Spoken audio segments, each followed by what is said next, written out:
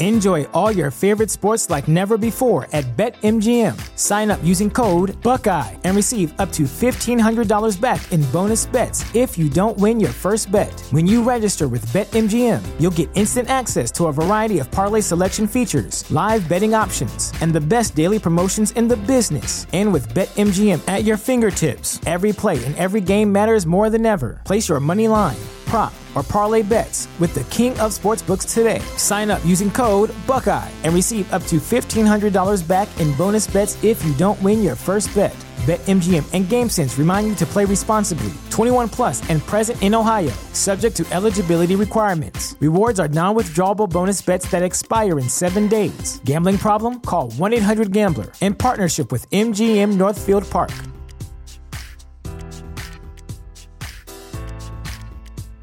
This is the story of the one. As head of maintenance at a concert hall, he knows the show must always go on. That's why he works behind the scenes, ensuring every light is working, the HVAC is humming, and his facility shines. With Grainger's supplies and solutions for every challenge he faces, plus 24/7 customer support, his venue never misses a beat. Call quickgrainger.com or just stop by. Grainger, for the ones who get it done.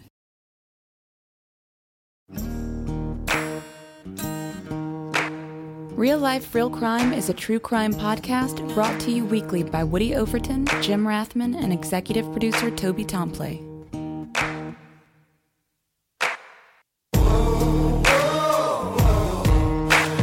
You have the right to remain silent.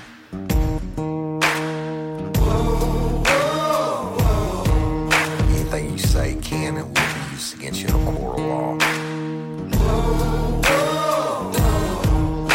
To an attorney prior to and during any questioning. You can't afford one, the court will appoint one for you. You understand your rights. Your crime spree was over, son. Yeah, you thought you had it licked, but Hitman in Overton made you should have turned to shit.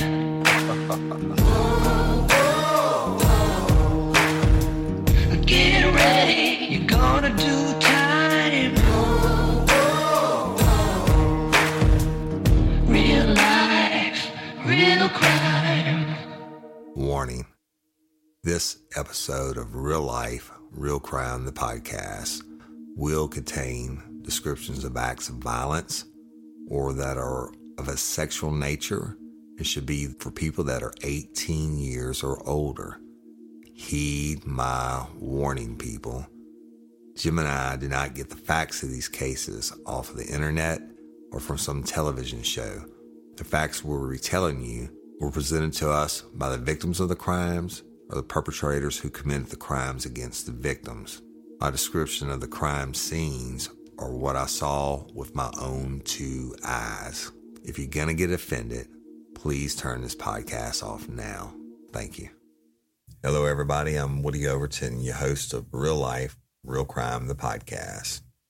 And I'm coming to you solo today due to the restrictions on the coronavirus. Jim Rathman's in Florida working the Don Lewis case, and I'm working from home. I'm going to bring you an old school story, if you will, by myself. So let's get started. The name of today's episode is going to be I Shot That Man. In 2006, October 2006, I was working as a detective with the Livingston Parish Sheriff's Office, and we had received a tip or call from the Tangipahoa Parish Sheriff's Office that there was going to be a large gang fight in our parish outside of the town of Springfield in the McCarroll Road area. Now, bear with me as I get you oriented in what I'm talking about. Tangipahoa Parish, first of all, Louisiana uses parishes, not counties. We're one of the only states in the United States that has that. We're under the Napoleonic Code of Law. So when y'all hear me say parish, that just means counties, like for everybody that's outside of Louisiana. But Tangipahoa Parish connects to Livingston Parish on the east side of Livingston Parish. Also on the east side of Livingston Parish, it's just really rural, y'all. There's two small towns on the extreme side of the parish, and that is the town of Albany and the town of Springfield. Now, in 2006, the population of Livingston Parish was approximately 90% Caucasians, and the African Americans generally had what we call their own settlements or areas where, I guess, neighborhoods, but they weren't neighborhoods. The really rural areas, like outside of Albany, it's North Cafe Line Road, which runs for miles and miles and miles, and you have homes and trailers mixed in with cow pastures, right? And so there's no rhyme or reason to it. It's not like big subdivisions in big cities or whatever. Springfield, Highway 22 runs from Tangipahoa Parish into Livingston Parish, and when you cross the bridge, you're literally in the town of Springfield, and you're on that Highway 22. But the first road to the right is the McCarroll Road, McCarroll, and if you take the right there, it's a little 2-lane blacktop road that meanders back into the woods. It looks like when you're going, and it's kind of sparsely populated. Maybe a trailer here and a house there, but that's where all the African Americans live. And as you go down McCarroll Road, it becomes a little more populated, but still there's no streets, y'all. There's no subdivisions or anything like that. You just have like this road doesn't even have a divider line down. That's how small it is. And then there's no street lights. And like I said, there's no street signs or anything. It's that road, right?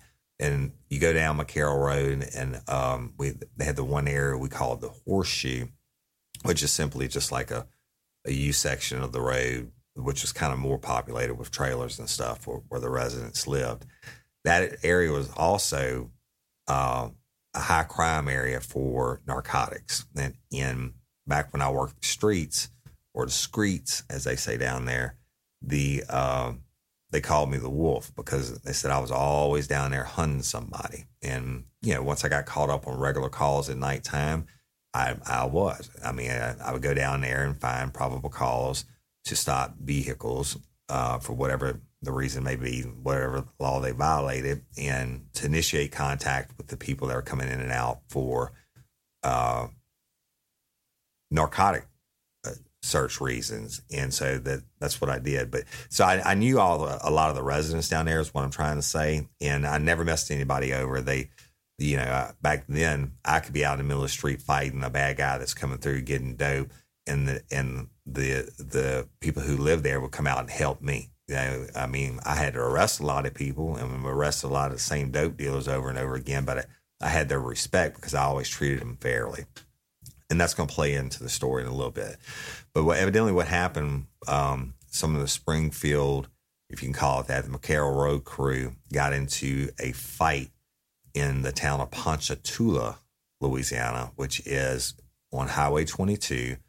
It's the first major town you come to if you're headed east from Springfield, okay? And it's probably 10 miles from Springfield, but they got in a fight over there, and evidently the Springfield crew whipped the shit out of the Ponchatoula guys, right? Because now they're getting a posse up, and they're going to come back and have retaliation on the Springfield guys.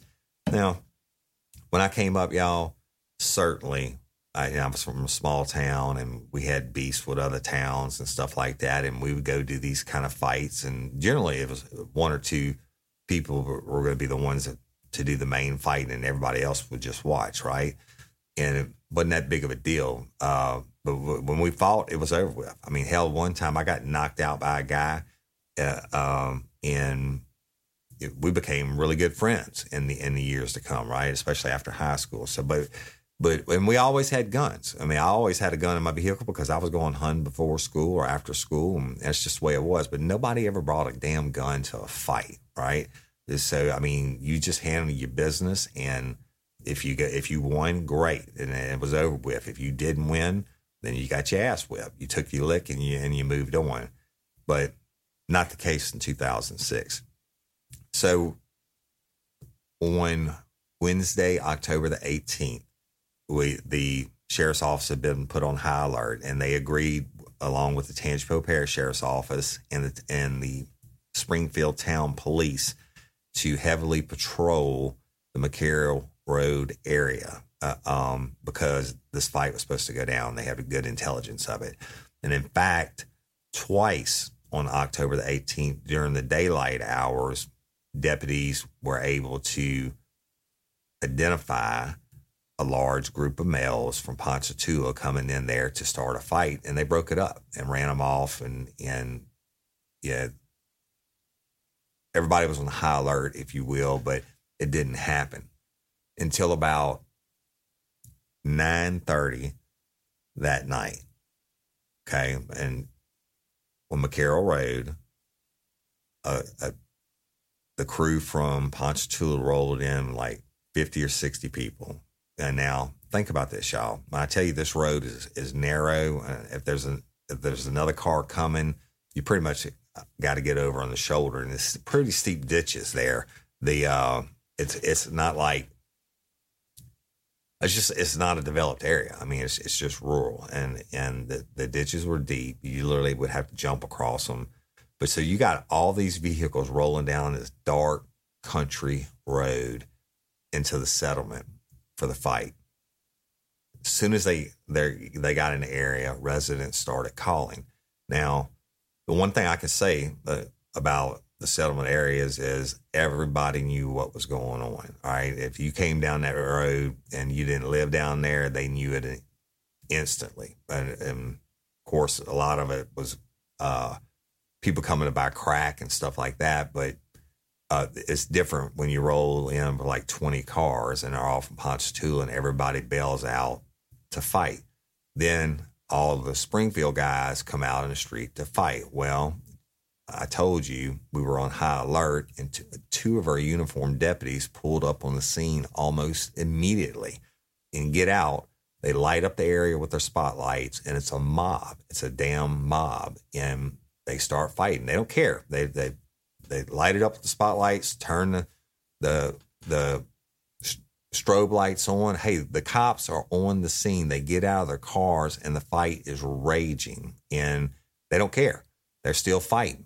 And it's not like an honorable type of fighting when it's a mass mob like that, where it's two guys standing there duking it out. I'm talking about where the crowd's running behind, there'll be 10 people fighting in the middle, and somebody runs up from the back and sucker punches somebody and runs off, and it's just mass confusion. There's no rhyme or reason to it or whatever. But so the deputies are out, and they are actively trying to put hands on people. But what do? Shit, there's two of you. And of course they called for backup, and everybody was responding, but it's a long ways down there, y'all. And then, the fight's raging underneath the reflection of the red, blue, and white strobe lights that are on the top of the police cars. And just when you think it can't get any crazier, you hear bam! And literally, there was a gunshot that went off not even 10 feet from the two deputies. And let me tell you this.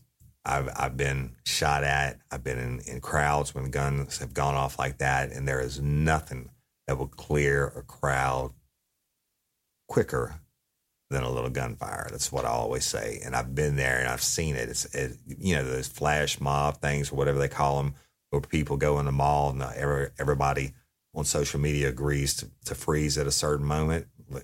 It looks like everything's frozen in time. But that's exactly what happens when gunfire goes off in a crowd like that. For about 2 nanoseconds, everybody freezes because there's no mistaking the sound of a firearm going off in that tight of confined space with that many people. Everybody freezes, and then it takes their brain 2 nanoseconds to register, like, oh, fuck, gunfire, right?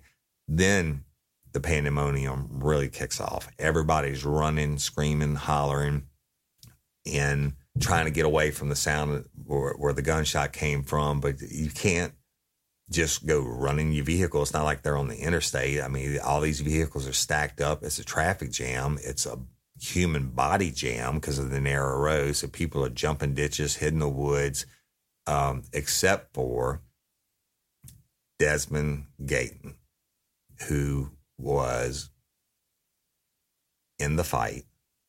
Desmond Gayton, that's Gaten, y'all, was there with his brother, Patrick, and with another brother of his that was 14 years of age, a juvenile. And they were fighting on the Ponchatoula side, okay?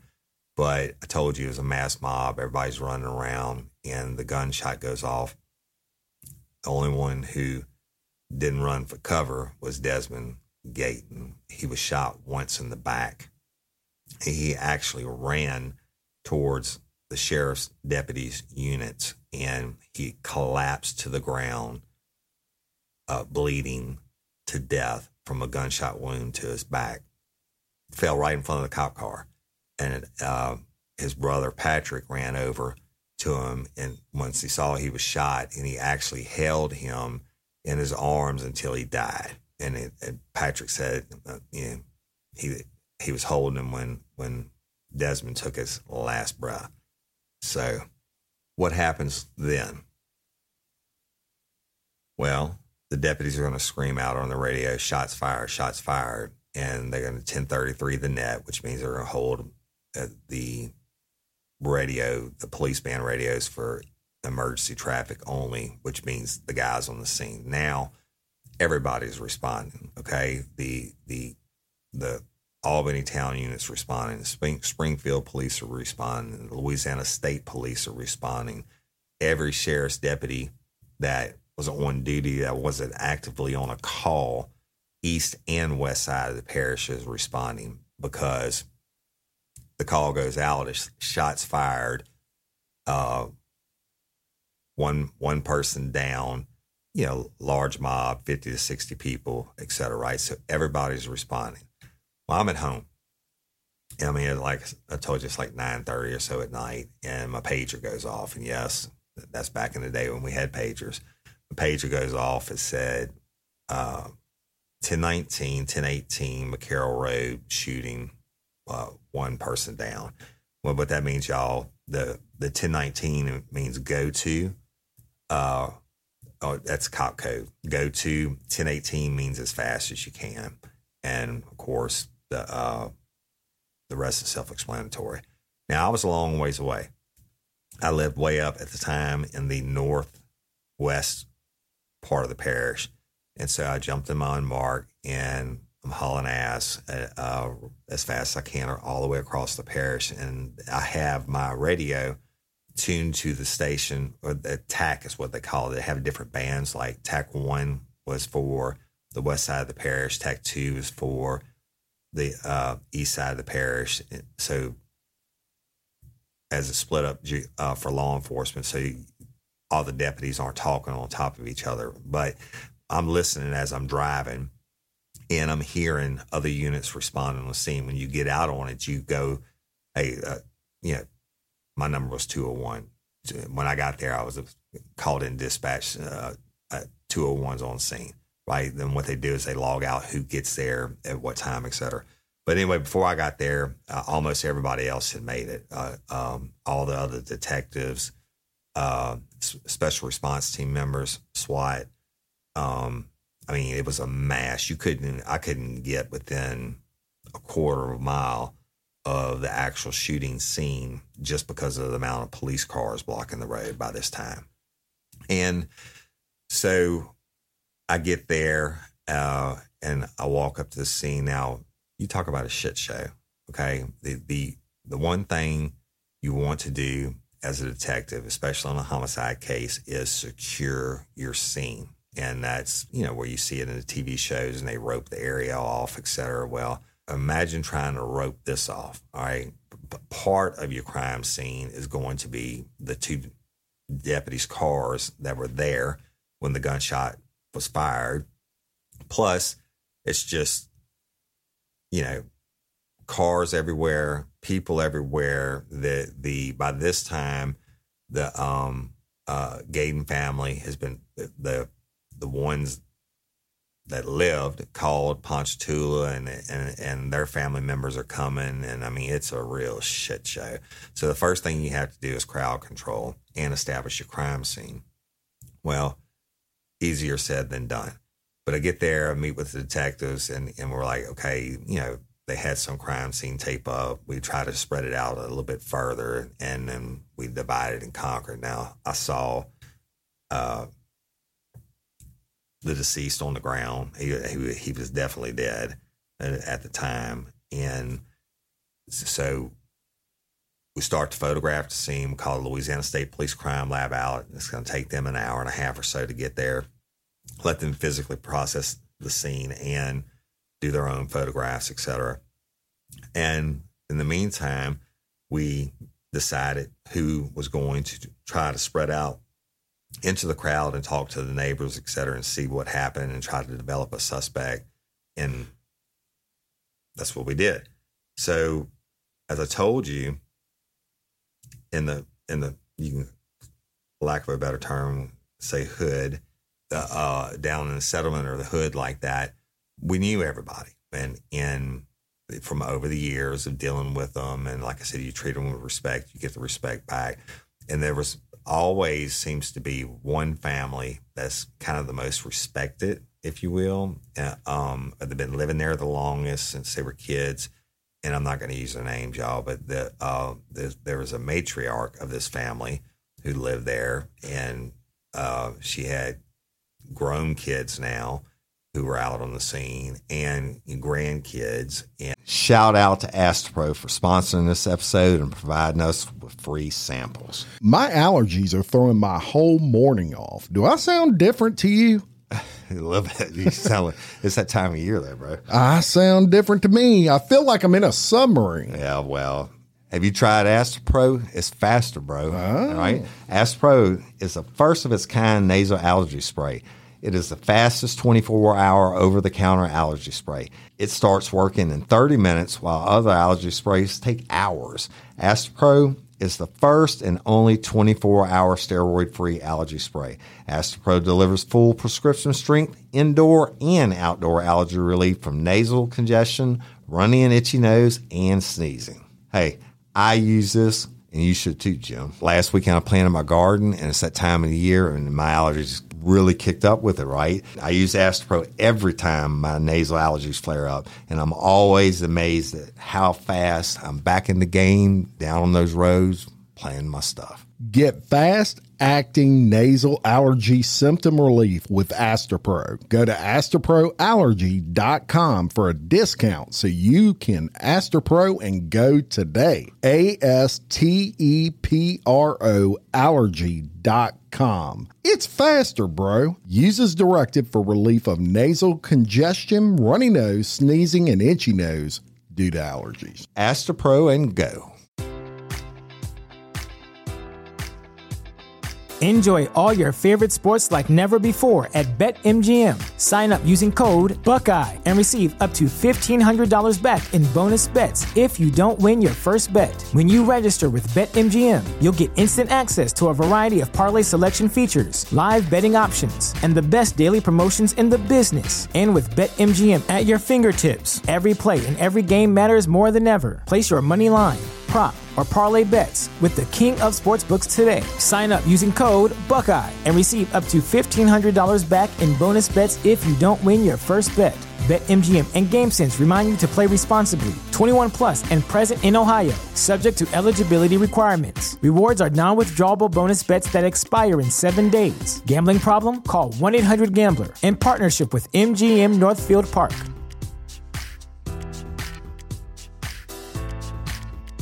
And so we went to her to talk to her because, as they say, the streets talk, and that's SCREETS. And so, so I'm gonna go talk, to her and see what she's heard, right?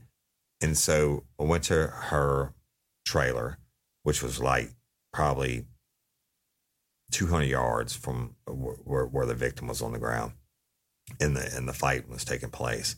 And I went there and I said, hey, need some help. Obviously, guy's dead. and we need to know what the hell happened. You know, I mean, what have you heard? And she cooperated, and she said, I can tell you that 2 of my kids that I was familiar with, I had arrested both of them on prior occasions for different charges. One was a male, one was female, adults. She said they saw what happened. And so we were able to get them independent from one another. And they both told us that a 14-year-old, the juvenile, actually the deceased younger brother, is the one that shot him in the back. They said his other brother, who was there on the scene, street named J-Rock, it was actually the one that was holding the firearm when the big fight broke out, and he turned around and gave the pistol to his 14-year-old younger brother, and that the younger brother is the one who shot Desmond Gayden in the back. Now, Jeremy Gayden, 20 years old. He's the one who allegedly, he's the one that they told us and gave sworn statements that he turned around and handed the pistol to the 14-year-old who shot their other brother, Desmond. Now, remember, they had another Gayden brother that was there also, Patrick, and he's the one who held Desmond until he died. So, I mean, shot him 10 feet from where the deputies were trying to break up the fight. So that's what we had to roll with, y'all. And Stan Carpenter was our chief of detectives at the time, and he said, look, we can get warrants for him and get him arrested. So based off of those statements. Now, we didn't have anything else. That nobody else was talking. Nobody else was saying who did it. We didn't just talk to them, to that family. We try to talk to everybody. And, of course, a big thing that down there is that they don't tell on each other most of the time. So we were, hitting dead ends, no pun intended, trying to interview other witnesses, et cetera. But it all came back to the 14-year-old shot his brother in the back. And we don't believe it, certainly don't believe it was intentional. So what do? You know, the mob scene is going on. They getting the crowd to disperse as the time goes by. Now, y'all, it's late. I'm talking about a span of 5 and 6 hours. We're on the scene, getting these statements, beating the bushes, if you will, trying to find other people to talk to, et cetera. But again, the only information we got was that the 14-year-old who was from Ponchatoula, as was the victim,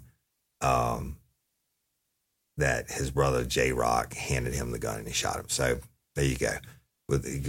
I don't know how that family knew who these guys were, but they knew them. They were able to call them by name, so that gave some validity to what they were saying.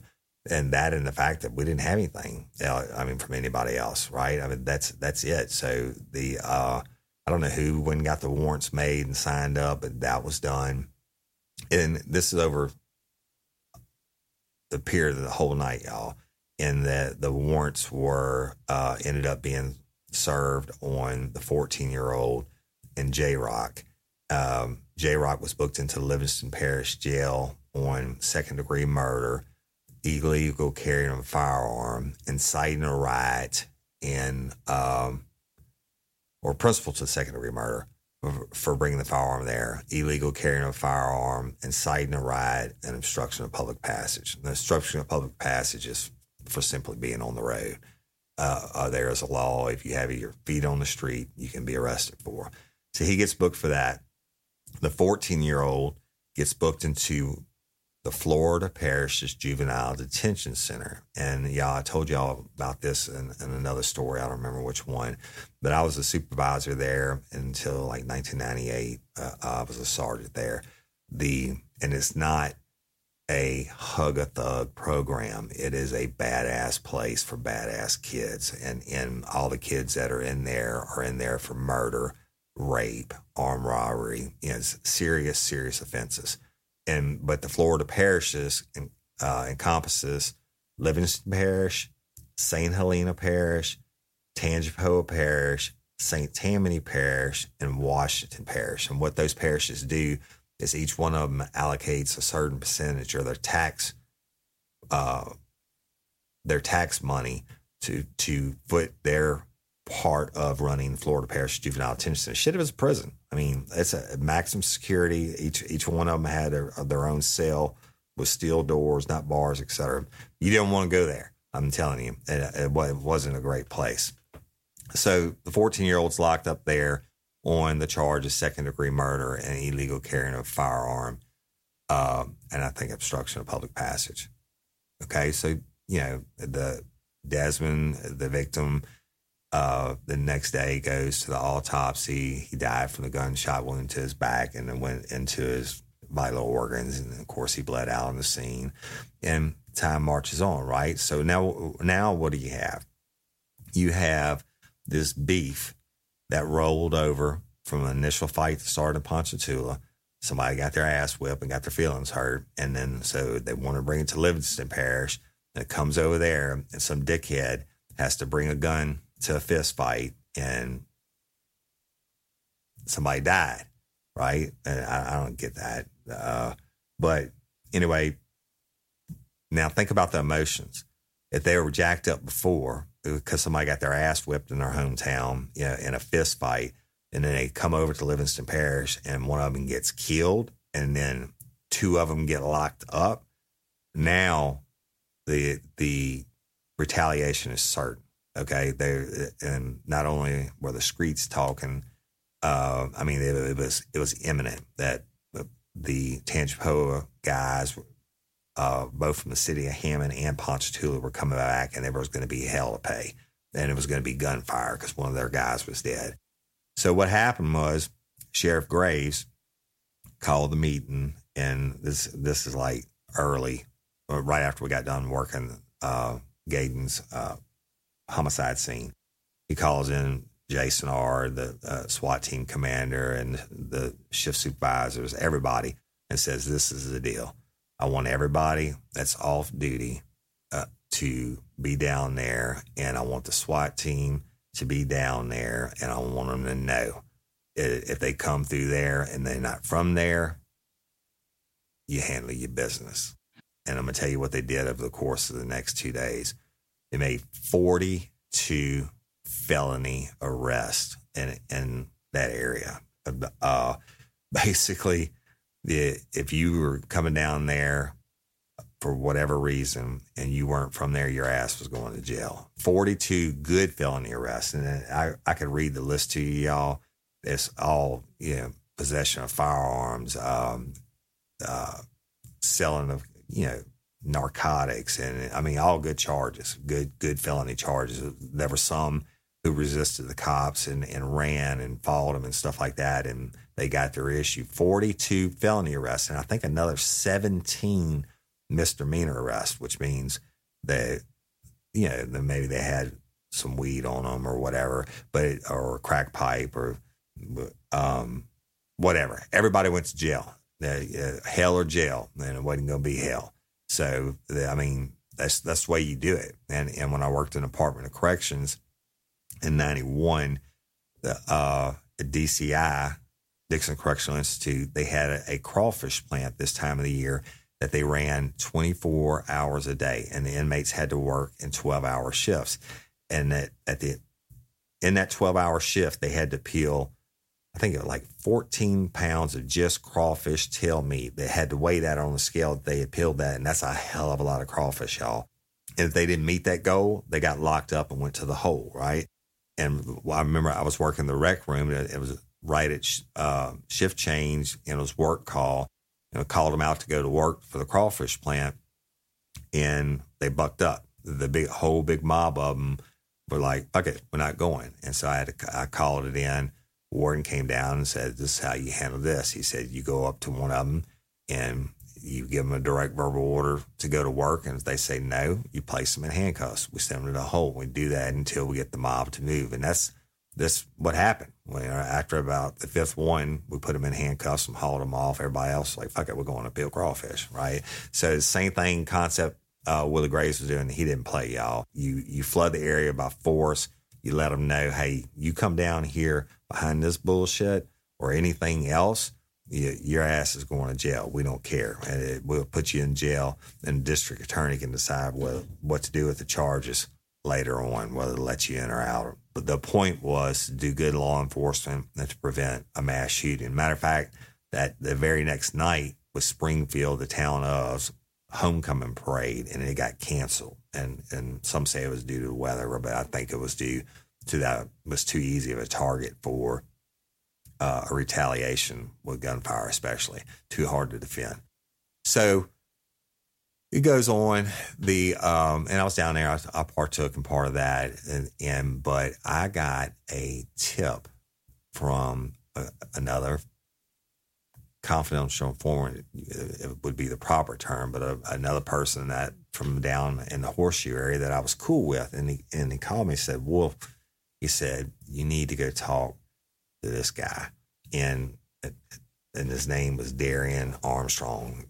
That he wanted me to go talk to. I said, "Why do I need to go talk to him?" He said, "Because y'all got the wrong dude in jail on murder charge. You arrested the wrong people." I said, "What do you mean?" He said, "Man, I'm just telling you, Darian ain't been acting right that night. Since then, he's been crying. He won't come out of his house." And he said, I think he's the one that shot him. He said, "I'm not sure, Wolf, but I'm pretty sure, he said, "I'm just pretty sure, but you need to talk to him." So I sent somebody down there to pick him up, and he wasn't there or whatever, so I rode down. And now that Darian, Armstrong, I didn't know him. He wasn't a frequent flyer.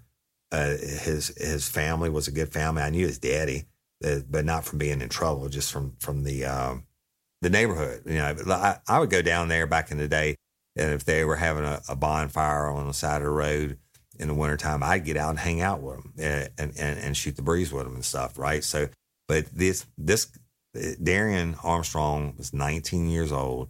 He's a college student, never been in trouble a day in his life. So I ended up riding down there and knocking on the door and talked to his dad. I said, "Hey, there's Darian here." And he was like, "What's up?" And I said, "I just need to talk to him." And he came out and I talked to him. I said, "Darian, do you mind coming to my office and sitting with me and having a chat?" And he was like, "No, sir, I don't." And then very polite, very well spoken. And we rode up to my office and I get him in there. And the whole time I'm just kind of chatting with him, trying to, break the ice with him. And I can read it on him, y'all. I mean, there's something there, but he's trying to keep up the appearance that everything's straight. But so I was just chatting, but he never really asked why what we're going to talk about. I said, "I just, need to talk to you, and for him not to ask back, that was a big red flag, right? So we get up to the office, and I had a little private office, and I did polygraphs also. And I got him in there and I said, "Hey, Darian, look, before we start talking, I want to advise you your Miranda rights." I said, "You have the right to remain silent. Anything you say can and will be used against you in a court of law. You have the right to an attorney prior to and during question. You can't afford one, a court appointment one for you." I said, "But don't say anything." I said, "I just want you to understand your rights." And I said, "Darian, I've been doing this for so long, man. If I go anywhere and before I ask anybody a question, I can go to Burger King and ask them what's on sale. And before they respond, I advise them their rights because I never know what they're going to say." I said, "I'm certainly not accusing you of anything or anything like that. I just want you to understand your rights." I said, "Do you understand your rights?" He said, "Yes, sir." And I said, "Cool. Now, I got a form now. Everything I just told you, this is just a formality." And I slid the Livingston Parish Sheriff's Office Miranda rights form. Had everything I just read. I said, "Just read there for me and initial each line for me, if you don't mind." And when you get to the bottom part, it says consent to questioning. It says, "I've made no threats or promises to you to get you to talk, and you understand you have the right to stop talking anytime or answering questions anytime, et cetera, et cetera." It's standard form, y'all. And what I'm trying to do, I'm trying to get him past Miranda. I don't want him lawyering up before I get a chance to talk to him. Because the more time I spend with him, the more I know this is just about to get real. And so he was like, he kind of paused and read and whatever. And, then he went ahead and signed it, right? What's he going to do? He's already rode up to my office with me. And I told him he signed it. And I said, "Cool, man." I said, what I'm here about is what happened the other night on Wednesday night. And he's kind of looking at me. And I said, look, the shooting. And he said, yes, sir. And he said, I wasn't there. I said, all right, cool. And then I said, I accept that. And can you tell me what you know about it? And he was like, well, I don't know too much. I know a guy from Ponchatoula got shot, and I know he got killed. And I said, all right. And at this time, y'all, I'm starting to set him up, and not threatening him or challenging him or cutting off his denials or anything like that. Because what I want to do is get him to take a polygraph. And so we talk about it. I let him get his denials in, et cetera. And then I told him, I said, well, you know what? I said, I believe you. And I said, but the easiest way we can resolve the situation is you let me give you a polygraph. I said, you know what a polygraph is? He said, yes, sir. I said, let me give you a polygraph. You pass it, no problem. I'm bringing you back home and we're straight.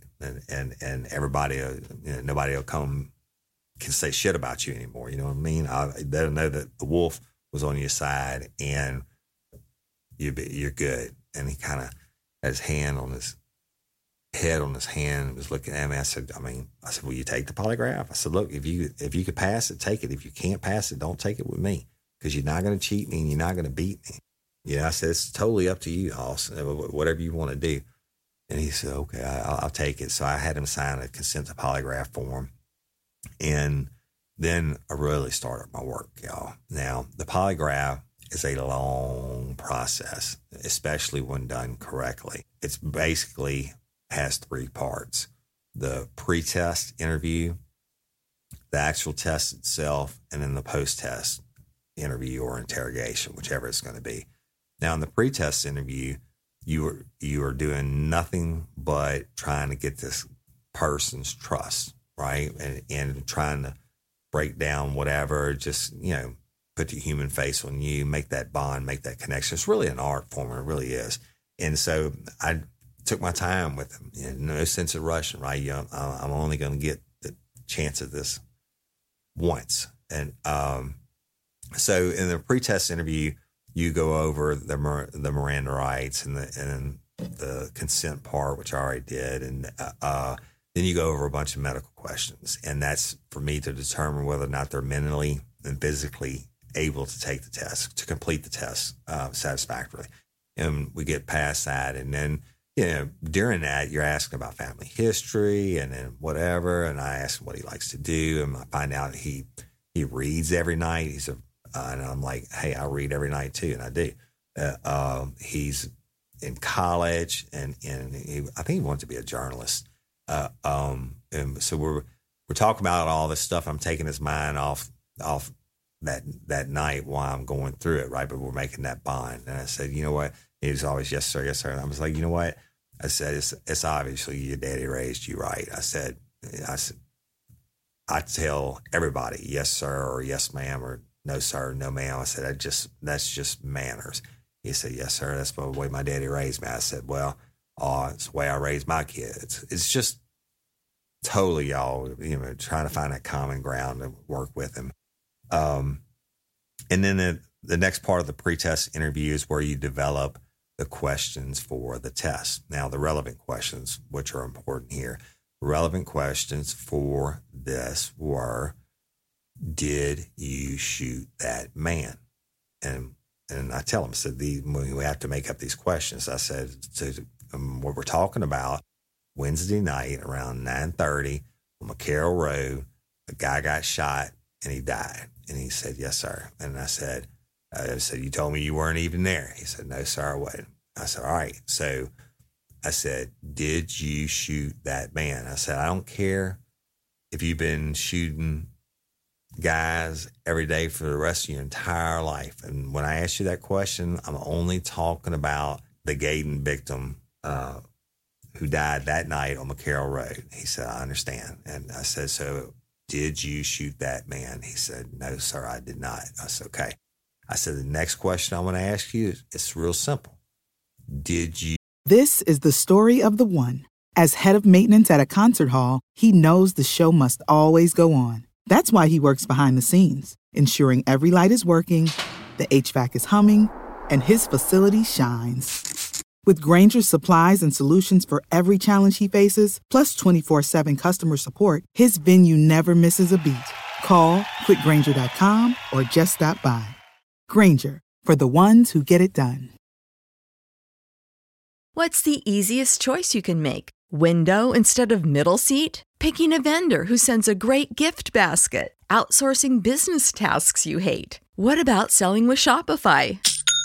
Whether you're selling a little or a lot, Shopify helps you do your thing, however you cha-ching. Shopify is the global commerce platform that helps you sell at every stage of your business. From the launch your online shop stage to the first real-life store stage, all the way to the did we just hit 1 million orders stage. Shopify's there to help you grow. Whether you're selling scented soap or offering outdoor outfits, Shopify helps you sell. Wherever and whatever you're selling, Shopify's got you covered. Sign up for a $1 per month trial period at shopify.com/try. Go to shopify.com/try now to grow your business, no matter what stage you're in. Shopify.com/try. You shoot that man that night. And by that night, I mean Wednesday night on McCarroll Road when the guy died right next to the police car. I said, I don't care about any other night in your entire life. And I said, did you shoot that man that night? Basically, it's a continuation of the first question. Did you shoot that man? No. Did you shoot that man that night? And that night clearly defined as Wednesday, October 18th, around 9:30 p.m. on McCarroll Road. He said, no, I did not. So then you go into you explain how the polygraph works. And you have to put in some other questions like, are you now sitting down, and whatever, some comparison questions and all that. But the polygraph itself, the test is really short. It only takes a couple of minutes. It's 25 seconds between each question. And I think I may have had maybe 5 or 6 questions on this test. And so you ask a question, he answers, and there's 25 seconds. Then you ask the next question, they answer in 25 seconds, and the test is complete.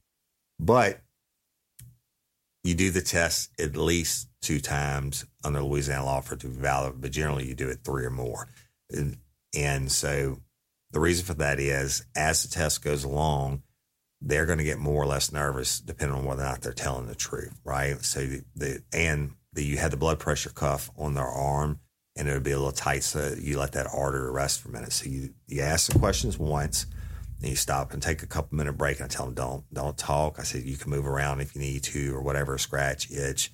Don't ask me anything. Just sit there and be still. And I'm going to let your arm rest for a minute, and then we're going to do it again. Well, meanwhile, I'm going in and I'm adjusting my instrument to his body's physiology, whatever he's doing, balancing it out again. And then we do it the second time, and then we do it the third time. Well, guess what? Well, let me back up for a second. Even before I asked the main test questions, I did what I call a practice or an acquaintance test, in which I have him lie to me on 1 out of 8 questions. I don't know which question it is he's chosen to lie about.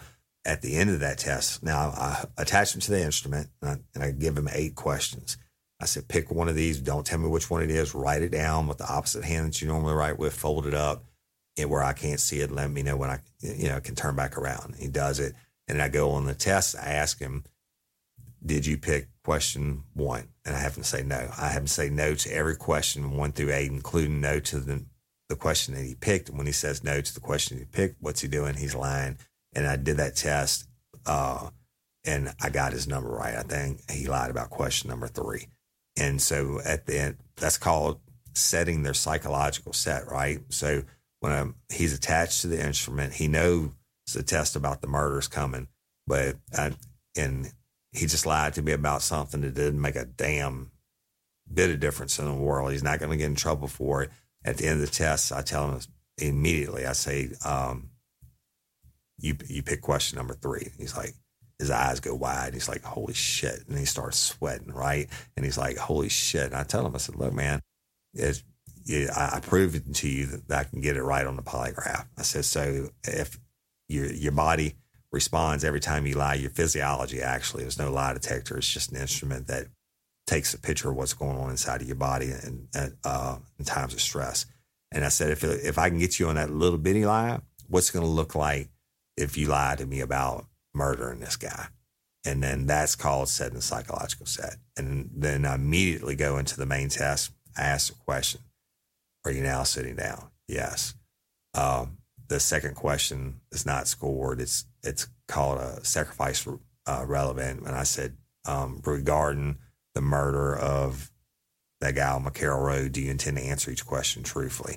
And I ask that question, and I say murder because it helps take some of the emotion out of him hearing the following questions. And he says yes.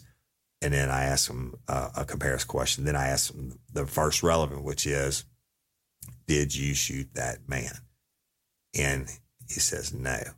And my chart blows up. I'm talking about the polygraph measures 3 areas. It measures your intercostals and your abdominal muscles. That's the tubes you see across your chest. It measures your skin sweat. They used to call it galvanic skin response. Now they call it electrodermal activity.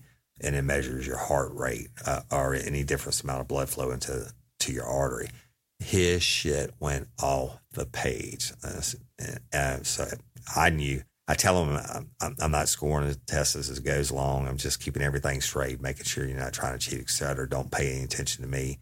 Well, I am scoring as it goes along. I'm doing the math in my head, but if anybody could have seen this guy had a serious problem when I asked him, did you shoot that man? So blew it up. And when I got to the question, the second relevant question, did you shoot that man that night? Blew it up. I'm talking about his responses were so strong on my charts that I actually had to bring them back down before to a baseline before I could ask the next question. So we did that the first time, stop, give him a break. I'm actually sitting there with my poker face on, acting like nothing's wrong. Do it the second time, he feels it worse, okay? And stop, take the break, poker face on. We do it the third time. There's no way I'm not running the third chart on this one because it's just too perfect of a failure. And he blows it up. And we get done. I unattach him from the instrument. And generally, I send people out of the room and say, I need time to score it, et cetera. But I didn't do it with him, right? And we got done, and he's sitting there. Look, when I took the finger plates off, he had his arms up on the polygraph chair, took his finger plates off. He had pools of sweat underneath his hand, literally, I mean, like a puddle. He was so jacked up emotionally. So I got done and I said, listen,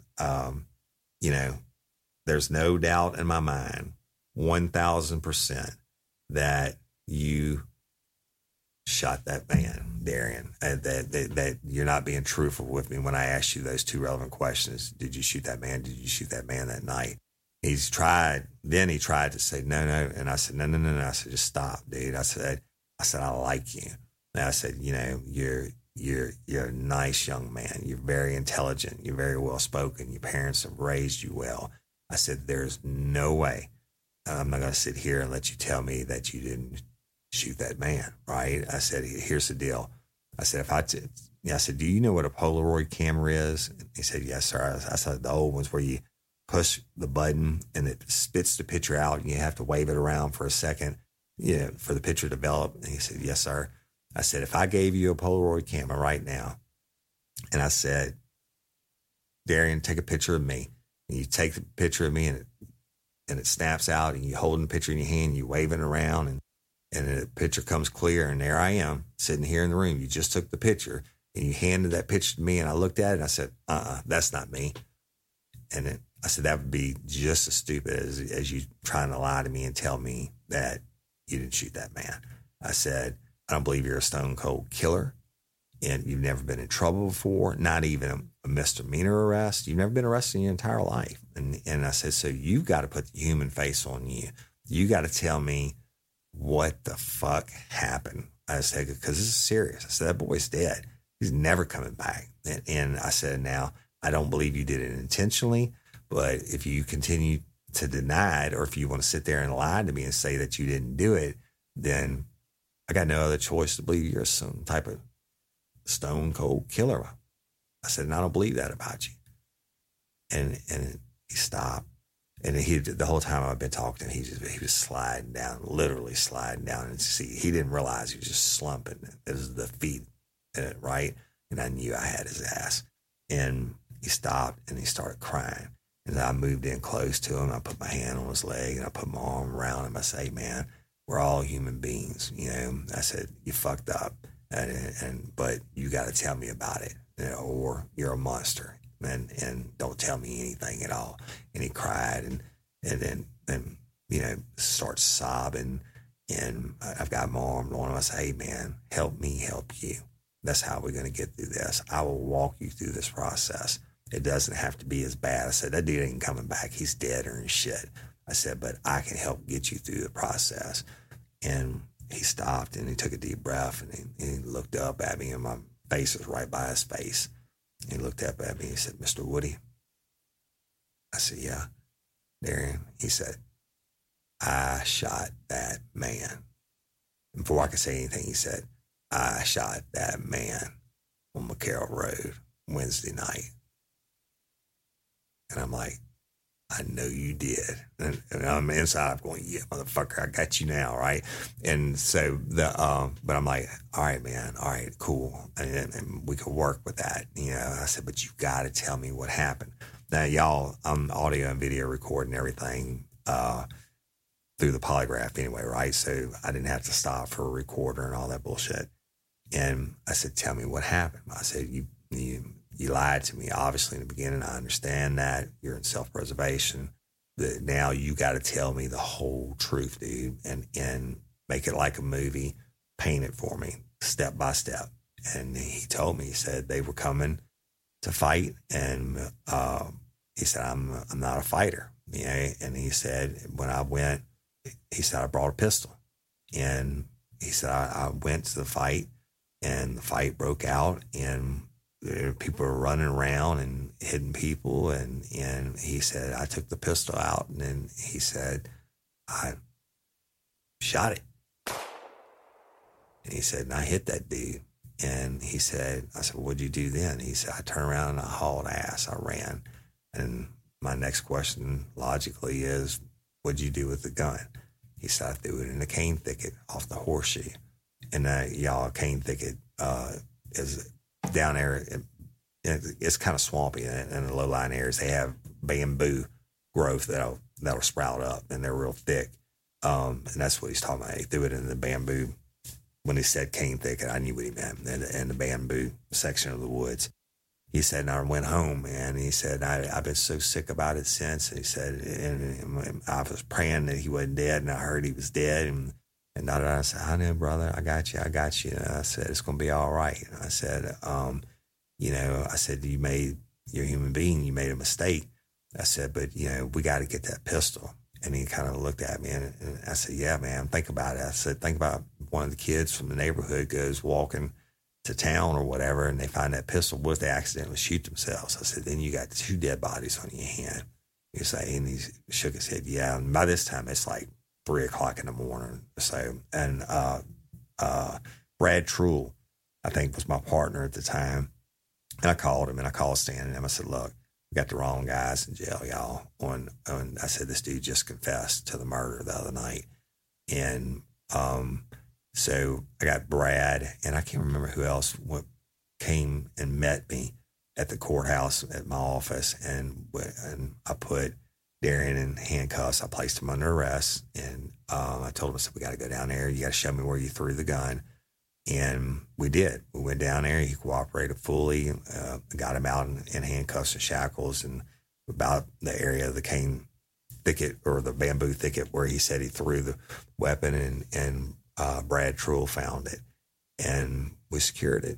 And I took him in and I booked him on second-degree murder, because we always started out with the highest charge, and basically it really was second-degree murder. I mean, he didn't say he accidentally fired the gun. He said he shot that motherfucker. But reason why, I'll never know. You know, hats off to the kid and his parents from being raised correctly and fessing up to it when his back's against the wall.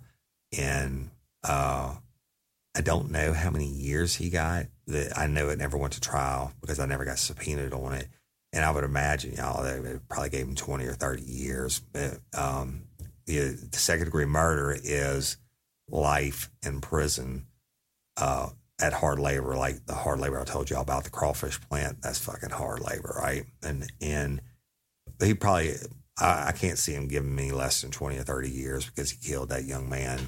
And I'm sure his family was adamant about it. Now, the Tangipahoa Parish and Livingston Parish both have the same district attorney and the same judges, so I'm sure they gave him pretty stiff sentence. I guess I could go look it up, but anyway, that's it. And I remember it distinctly. Now the J-Rock and the 14-year-old that during that time, they dropped the second-degree murder charges on them, but they kept them locked up on the illegal carrying of a firearm and the obstruction of public passage and the inciting a riot. Now let's digress for a second and talk about the two adults that gave us the name of the 14-year-old and said that they saw J-Rock hand that kid a pistol and that the kids did the shooting. Well, I don't know. I mean, but the eyewitness testimony, I'll be the first one to tell you, is the most fucked up thing that you can use. And because generally it's because they're under such high stress. You know, if the person's been shot or raped or whatever, a lot of times they'll get it wrong. It's just because of high stress. Then you have the flip side of it where you got people who have access to crime or beefs and they just fucking lie, right? And so I don't know why they said what they said. If they had a beef with the Gatons, I don't know. But you can't do anything against them. That's why the sheriff was able to leave them locked up on the weapons charge, because at that point in time, you sent it to the district attorney, and I'm sure it was dropped at a later date. But the longer they stayed locked up, the less chance there was for retribution, right? And so that's how it played out. But I'm sure they were let go eventually. That's it. And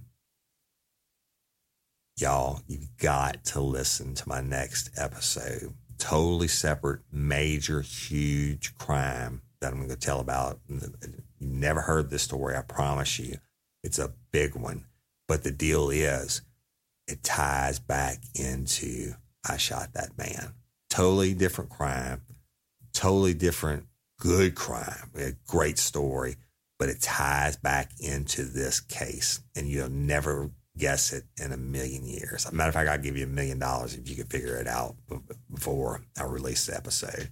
So y'all make sure to tune in and listen to the next episode. I don't know what I'm going to name it yet because I hadn't thought about it. But it ties back into this case directly, and it's going to blow your mind. But that being said, I appreciate you listening. We love and appreciate each and every one of y'all. Thank you for tuning in or whatever you call it, or downloading Real Life, Real Crime, the podcast. Our fans are the best in the world. I appreciate you sharing and liking us. And y'all know we have all the Facebook pages and all that stuff. Our Real Life, Real Crime Friends, Fans, and Crew page, KREWE, is over 18,400 members now. And so if you're not a member of that and you like Real Life, Real Crime, go check it out. You have to be admitted to the group. We have the Dream Team moderators. You submit your application or whatever the hell they call it, and they'll get you approved, no problems. But it's all true crime in there, y'all. It's a lot of great stuff. More stuff on Jim Rathman and I, and more stuff on cases we work, and just a lot of great true crime information, period. So check that out. Check out our other pages. Check out our YouTube channel. We've been putting up some videos. Jim's been going live on Thursday nights from YouTube, live with the Hitman at 7:45 p.m. Central Standard Time. Y'all check that out. Patron members. Oh, man. Really, really appreciate you. Thank you so much, especially in these hard times, y'all. And look, if you can't be a patron member, I get it. I'm going to love you just as much. But patron members, you've already had one episode put up for you this month, that Jim's first solo ever episode he did put up for y'all because of the quarantine. He recorded it, but I'm doing some more special stuff for you this weekend. I'm going to do some more videos, but everybody out there that's listening, we had put our Walker Live that Jim and I did at the Livingston Parish Literacy and Technology Center. We sold it out 3 nights in a row. In Southeastern Louisiana University did the audio and the video recording for it, and we had put it up for sale right about the time that the Corona thing kicks out with the shutdowns and all that. And we had it for sale for $25. Now we're giving it to everybody, every patron member that's Vandalism tier or above. That's the tier that you subscribe to that gets you all the bonus episodes anyway. I think we have like 10 hours of extra episodes in there now, plus some videos that I've made. And now if you subscribe to Vandalism or up, you get the Walker Live video, our first live that we ever did, public live. And so that's added to it. And like I said, we're going to add more stuff. And patron members, we need you now more than ever. And we appreciate you. And, but y'all, I guess I could just run on and on. I'm sure I'm forgetting something that I'm supposed to say as a podcaster, but I don't know. Love and appreciate each and every one of y'all. And I'm Woody Overton, your host of Real Life, Real Crime, the podcast. And until next time or ever, don't let us catch you down on murder. Bye. Peace. Get ready, you're gonna do time. Real life, real crime.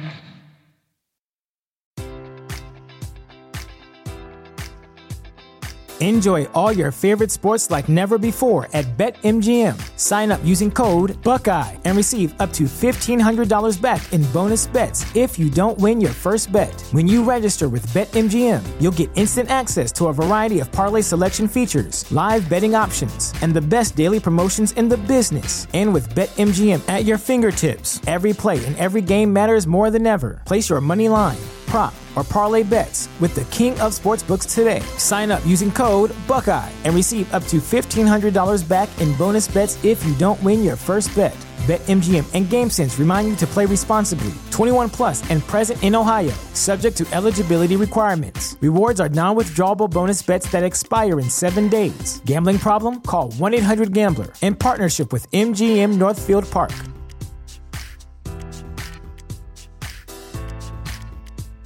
This is the story of the one. As head of maintenance at a concert hall, he knows the show must always go on. That's why he works behind the scenes, ensuring every light is working, the HVAC is humming, and his facility shines. With Grainger's supplies and solutions for every challenge he faces, plus 24/7 customer support, his venue never misses a beat. Call quickgrainger.com or just stop by. Grainger, for the ones who get it done.